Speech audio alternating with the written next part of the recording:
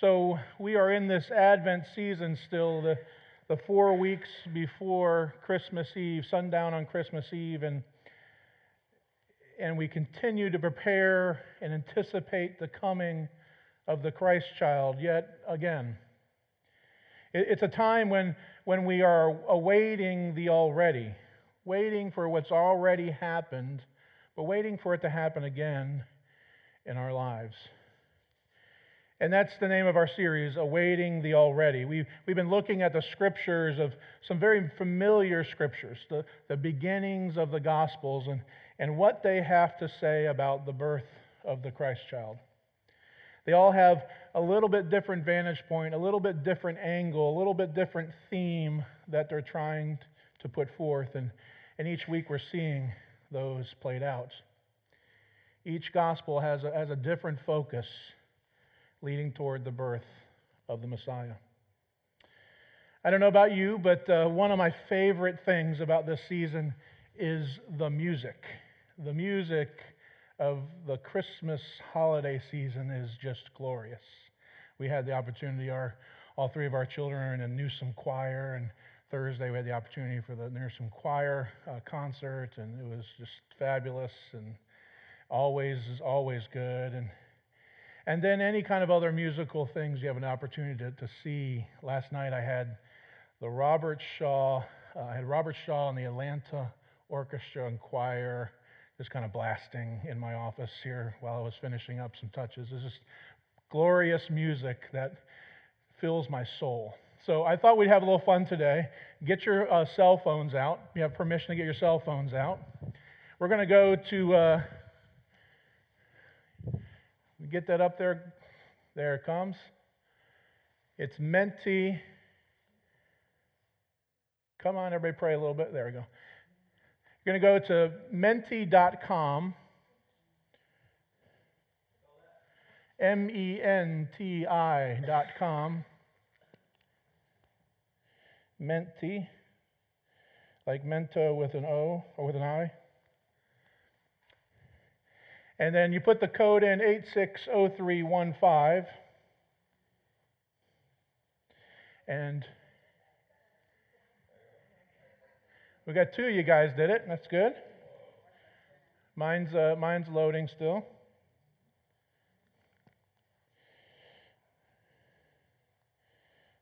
I'm going to get off the Wi-Fi and see if mine does better. There we go. 860315. And just take a moment and find your favorite carol. Hopefully it's in the list. I tried to limit it down because it's hard to see already. What is your favorite carol?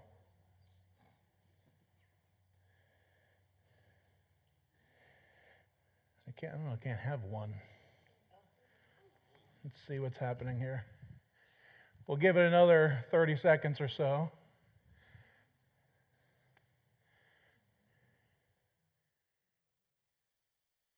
Silent Night's taking the lead. This is kind of like horse race, like should be. Place your bets, last bets. Oh, that's probably not allowed today. Joy to the World might have a chance. Coming up in third, what child is this? I feel like I should be doing that 1930s guy style voice, you know. All right. 10, 9, 8, 7, 6, 5, 4, 3, 2, 1. So you all like Silent Night. I love Silent Night too. There's something about the memory of holding the candles, and that's one of my favorite pictures of the year. I wish you all could stand up here or stand in the back and see what that looks like from that perspective. It's a glorious sight to see. There's so much good music in the Christmas season. Thanks for playing along with me.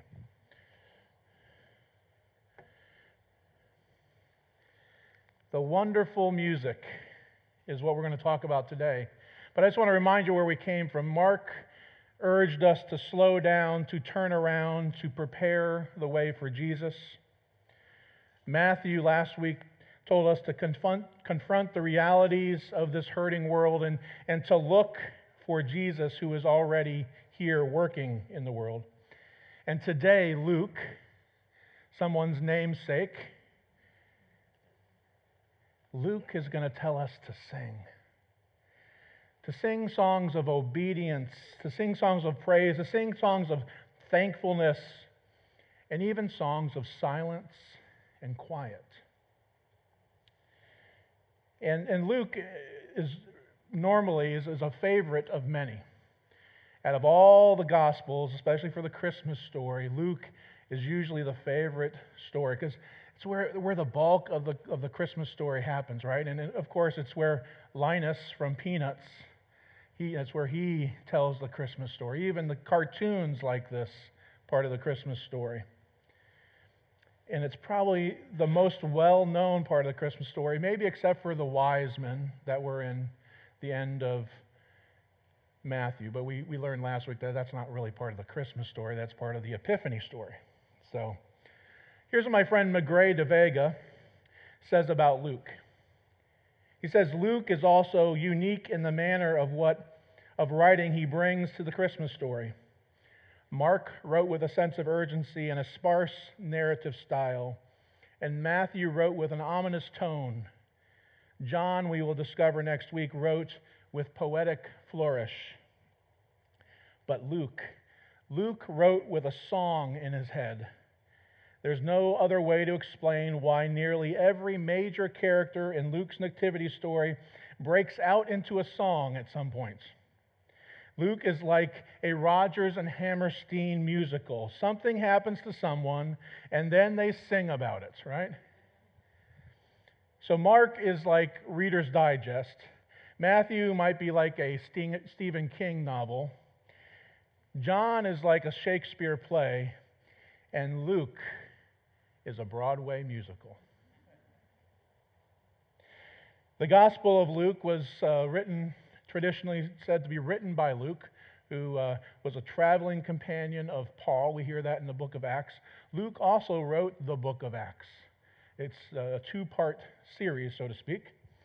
Luke was claimed, in tradition says, to be a physician. He was highly educated in the Hebrew scriptures and highly educated in the classical literature of the time.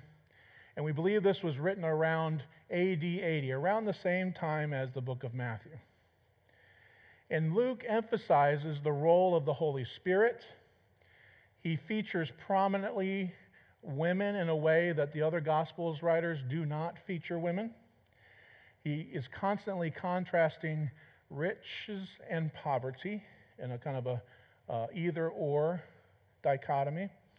He has a special heart and a special focus for outcasts and the oppressed and the disadvantaged. And Luke is the longest book in the whole New Testament, and probably the one with the richest vocabulary. And much of that rich vocabulary is lyric in quality, and it leads to lots and lots of beautiful music. As you think about some of your favorite hymns, your favorite Christmas carols, a lot of the scripture text from that comes from Luke 1 and Luke 2. Tease those stories back there. So there's great power in music. I love music. Music is a way to my heart. It's really what gripped me as a kid. As I share with you, I grew up in an alcoholic house, and I spent a lot of time hiding in my room. And sports and music were an outlet, but music really helped me learn how to put feelings with what I was feeling in the real world. I wasn't able to process those, and I still don't verbalize them, my feelings, as well as I'd like, but music has always been able to help me to connect with what I'm feeling. And I think that's like for many of us. Music gives us great joy, and we can discover great joy, and we can also discover unbelievable sorrow. There's times when I just am smiling from ear to ear when I hear a great piece of music, and there's times when you just begin to sob and tear and give you great goosebumps, those goosebump times. I remember playing in orchestras and bands and those goosebump times that, if you haven't experienced, are very difficult to explain to people, but they're unbelievable, magical, mysterious feelings. And then I remember being moved to tears in performances, but happy, moving, beautiful tears. You know, most of the great music, the lasting music of our world, is written on those two perspectives. It's either written out of great joy or written out of unbelievable sorrow. There's not too many great pieces of music where the writer's going, life's going okay. You know? It's a terrible breakup, it's a terrible love story, or it's an unbelievable miracle. It's not like, it's Thursday. That's not a good song. But music speaks to our hearts in unbelievable ways. So what we're going to do this morning in the time we have left, I'm going to walk us through this kind of story, this long scripture. It's too long to read. I'm going to kind of give you the story, the gist of the story of Luke 1 and 2. And we're going to pause when it's time for a song. Okay? So we're starting in Luke 1. Luke 1 opens with Zechariah. And Zechariah is one of the priests. And he's been called to duty to work in the temple in Jerusalem.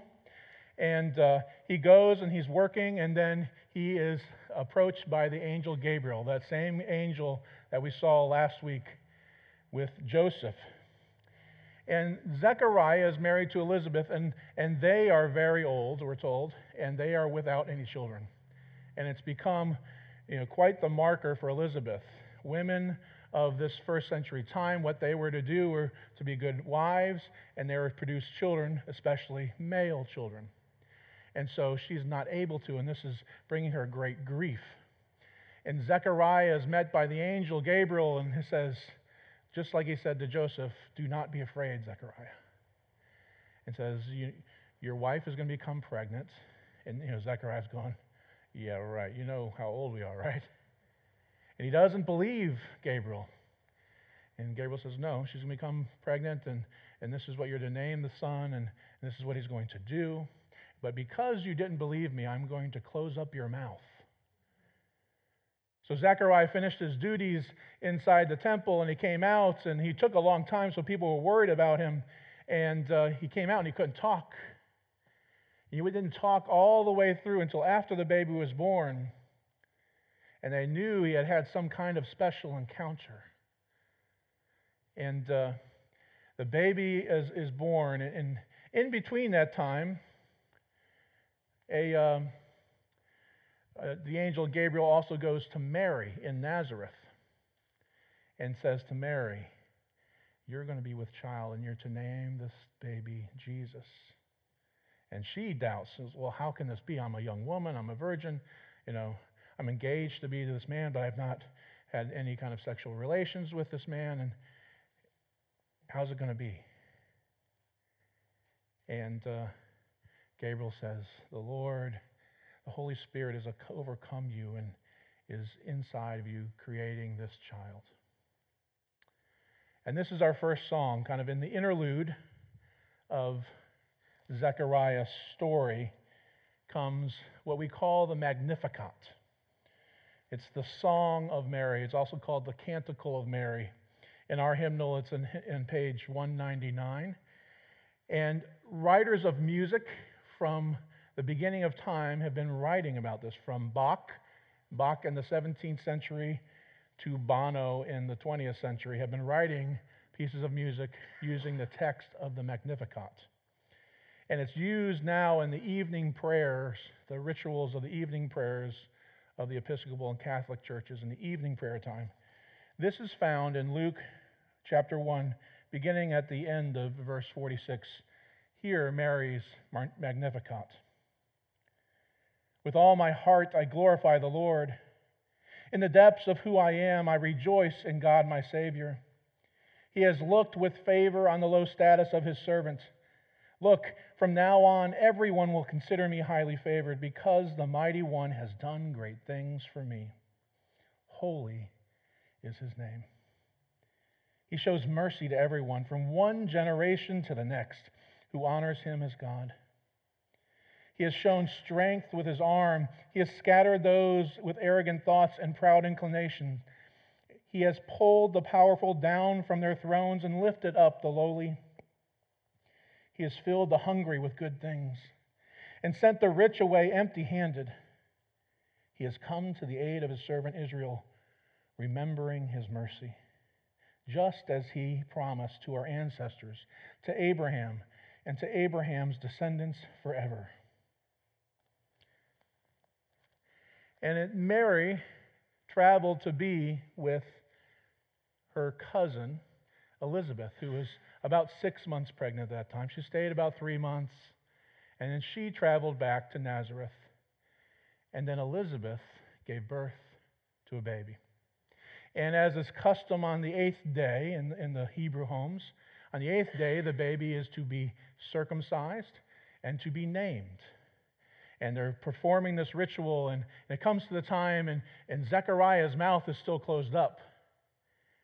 But the crowd asks, "So, Elizabeth, what shall you name this baby?" She says, "His name should be John." And the crowd goes, "Wait a minute. No one in your family is named John."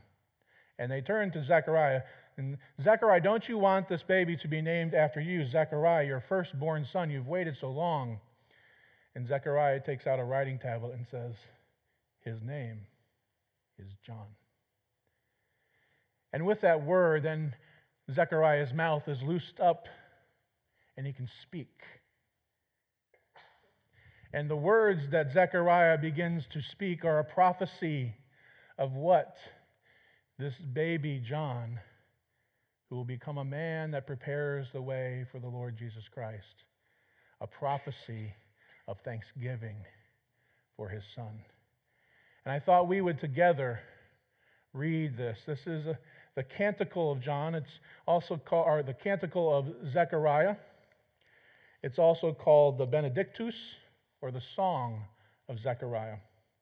And it's used in the morning prayer times each day. So let's do this together. There will be some bold parts for you and some not bold parts for me, responsibly. Blessed be the Lord, the God of Israel, who has come to set the chosen people free. The Lord raised up for us a mighty Savior from the house of David. Through the holy prophets, God promised of old to save us from our enemies, from the hands of all who hate us, to show mercy to our forebears, and to remember the holy covenant. This was the oath God swore to our father Abraham, to set us free from the hands of all our enemies, free to worship without fear, holy and righteous in the Lord's sight all the days of our life. And you, child, shall be called the prophet of the Most High, for you will go before the Lord to prepare the way, to give God's people knowledge of salvation by forgiveness of their sins. In the tender compassion of our Lord God, the dawn from on high shall break upon us, to shine on those who dwell in darkness and the shadow of death, and to guide our feet into the way of peace. A beautiful praise of thanksgiving from an old man who just had his firstborn son, who was promised to be a prophet of the Most High, that is preparing the way for the Messiah to come, the long-awaited Messiah that had been promised to the Hebrews for ages. So from there, our scene changes and goes to the very famous Luke chapter 2, quoted often by Linus. In those days, Caesar Augustus declared that everyone throughout the empire should be enrolled in the tax list. So Joseph, being from Bethlehem, from the line of David, he brought his engaged wife, and they headed to Bethlehem from Nazareth. And they journeyed about the 90 miles walking and on donkey back over the treacherous times, very, very pregnant. How many times do you think Mary told that story? Joseph, you remember when you took me to Bethlehem? I still remember that, by the way. And they get to Bethlehem, and it comes time for the baby to be born. And the baby is born, and all is well. And then we have these shepherds out in the fields. The shepherds out in the fields. Let me just read this. It's so beautiful. Nearby shepherds were living in the fields, guarding their sheep at night. And the Lord's angel stood before them, and the Lord's glory shone around them, and they were terrified. And the angel said, "Fear not." Okay, we're merging the King James and the Common English Bible. That's okay. The angel said, "Do not be afraid. Fear not. I bring you good news, wonderful, joyous, fabulous news for all people. Your Savior is born today in David's city. He is Christ the Lord. And this will be a sign for you. You will find a newborn baby wrapped snugly and lying in a manger." And suddenly a great assembly of the heavenly forces was with the angel, praising God. And they said, "Glory to God in heaven, and on earth peace among those He favors." So the angels come to the shepherds, and again they say, "Do not be afraid. This is what's going to happen." And they burst into song of praise and glory to God. And after that performance, then the shepherds go on their way to see this baby. They worship this baby. And then they go back and tell everyone what has happened to them. But it's this angel song I want to focus on. This angel song is called the Gloria. Gloria in excelsis Deo. If you're in choir, ever been in choir, and you have to sing this, it's Gloria in eggshells Deo. Okay? That's how you know how to say it. Eggshells Deo. There's many different musical versions of this that are very famous from Handel. U2 has another version of this, and Vivaldi has our most famous version. So take a listen to these musical clips.